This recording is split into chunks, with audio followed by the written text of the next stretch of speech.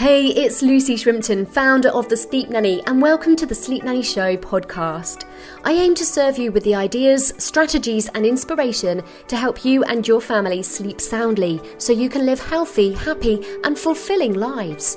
Being a parent is something for you to treasure, and getting the whole family sleeping well is a vital key in being able to do this without exhaustion, poor health, and the whole experience being a blur to look back on. So tool up, take the lead, and I hope this episode helps you. Are you expecting a baby or have a newborn and wondering what you can expect from the sleep in these early weeks? Well, don't worry, I have got you covered in this episode. I'm going to share with you exactly what newborn sleep looks like, what you can expect, and how you can best shape things for a future good sleeper. So stick around because we are going to cover this in 5 simple steps. Okay. So the first tip I want to share with you is a little golden nugget that we were given by Mother Nature. And that is those first 48 hours after your baby is born. They tend to sleep a lot. It's just something that I think Mother Nature did for us. The baby's probably tired from their venture into the world. And of course, a mother is going to be tired after what we go through to bring them into the world. And so those first 48 hours are your chance to rest and recover. So if you're having your first baby and it's so exciting, I would just hold off on the family visitors and just say, just give me a couple of days and then you can come and see the new baby, because you really need to recover. And people can tell you this as much as they like, and you might be like, yeah, especially when it's your first, but you will understand what I mean once you've had that first baby. So take the advice and block that time out for yourself for that recovery. You're going to be in a much better state to be an amazing mummy to that newborn who is going to be demanding on you in those early weeks. And you need to have your strength to do that. Okay, so what sort of sleep can we expect from a newborn baby? Well, newborns are typically unable to be awake for more than about 45 minutes to an hour at a time and not be in a mess. So if your baby is awake for longer than that, they're probably going to start to get fractious and they'll be fussing, perhaps crying. And sometimes, especially as a new parent, we might not know why. And we often have that go-to solution, which is, oh, the baby's crying, it must be hungry. But sometimes they'll just be tired. It is natural to respond to a crying baby with things like rocking them and feeding them and pacing the room with them. But sometimes you can do all these things and they're still crying and they're still fussing. And it's just that they want to be asleep.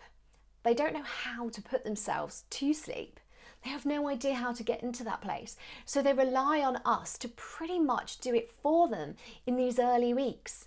But knowing that 45 minutes to an hour is about the maximum wait time that they can handle can really help you to watch the clock a little bit and go, okay, it's about time now. And if your little one isn't fussing and seems quite happy, still get them down for that nap, because when they do start crying and fussing, it's possibly too late.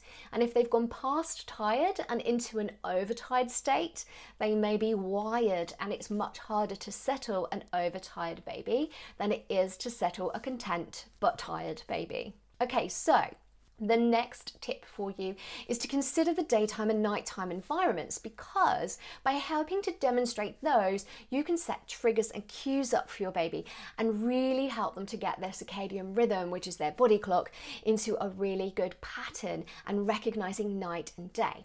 So simple things like dark and light. When it's nighttime, make sure the room is nice and dark. And when it's daytime and time to be awake, make sure they're in a light environment. Different seasons are going to require you to work harder at this. You'll need to block out all the daylight creeping in during the summer months, and you'll need to turn on lights and help with the signal that it's morning in the winter months when it's still dark in the morning. It's not just the light in the room that sends the day and night signals to your baby. It's also you as a parent. Your parent mode, as I like to call it, can have a daytime and nighttime mode as well. So when it's daytime, you're engaged, you're animated, your eyes are engaging, your face is expressive, and you've got a full voice that comes out. You're talking to them, you're interacting with them. And that's very much a daytime mode. When it's nighttime, we want to take you into nighttime mode. And this is where you're very bland and boring. The voice goes and it's nothing more than a whisper or a shh sound. So the voice goes. There's no engaging eye contact or animated facial expressions. It's all just very bland and boring.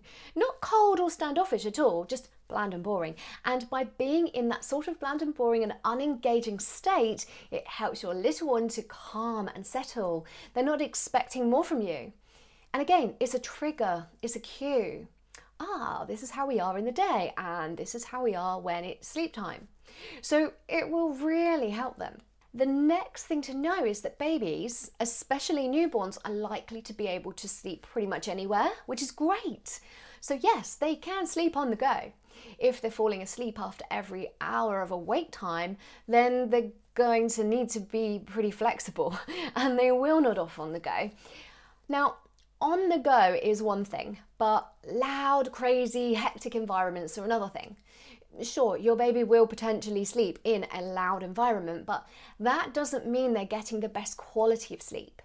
And I remember with one of mine, when she was very tiny, possibly just a few weeks old, we went to a carnival and she was asleep in the pram and we were walking along with our toddler as well. There was the band and there was all sorts going on and it was noisy and hectic. She was asleep, which on the outside would seem fine, right? You think, that's okay. She's having a sleep. The truth is, when little ones are asleep, but in that kind of environment, a part of them is aware of that. They're not getting the same deep quality sleep that they would get in a more restful environment or a calmer environment. And typically, it's the calmer daytime environment that leads to a better night's sleep as well. So if you find your little one is very wakeful in the night or fussing a lot in the night, it could be because even though they may be sleeping in the day, it may be in a rather hectic environment. So they're not getting the quality of sleep that they really need.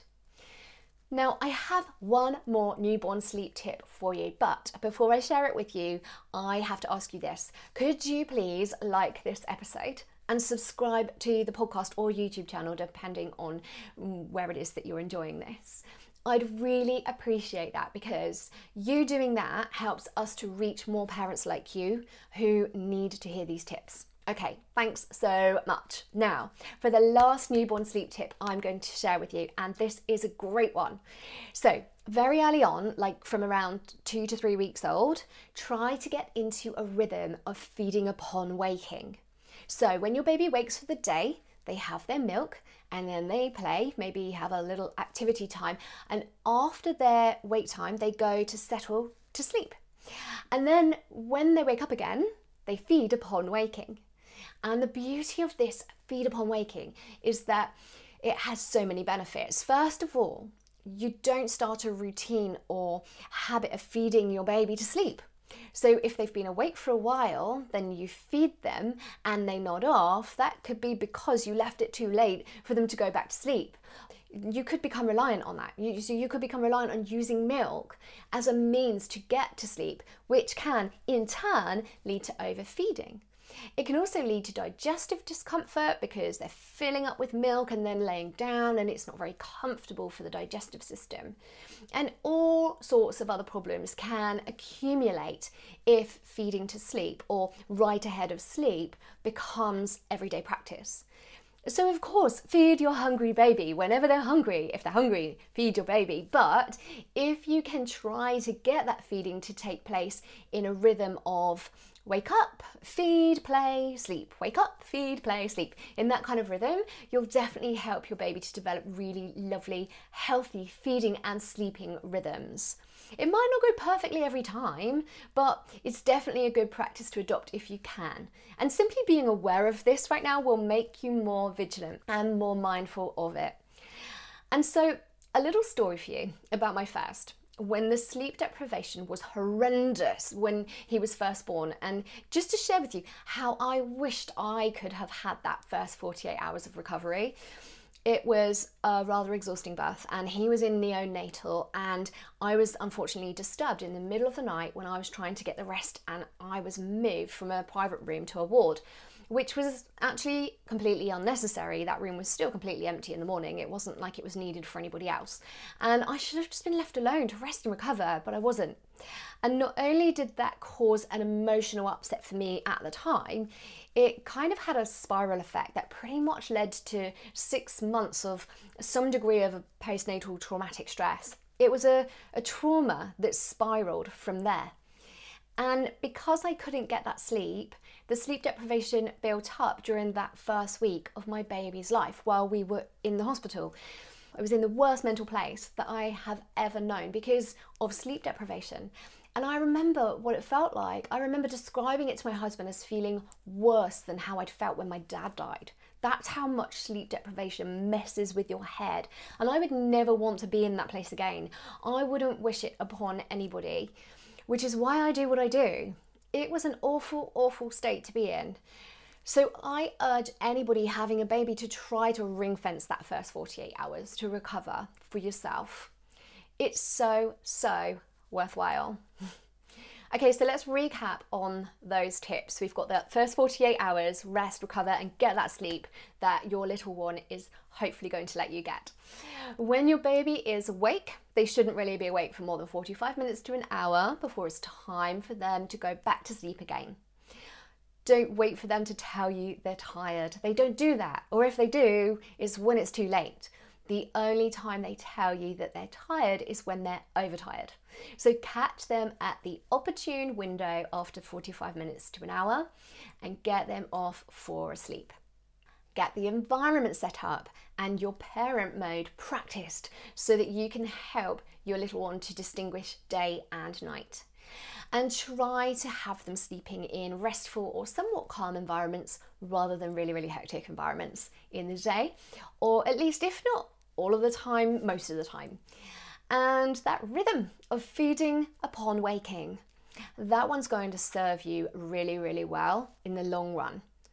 So I hope these newborn sleep expectations are going to really help you get off to an absolutely amazing start with your new baby.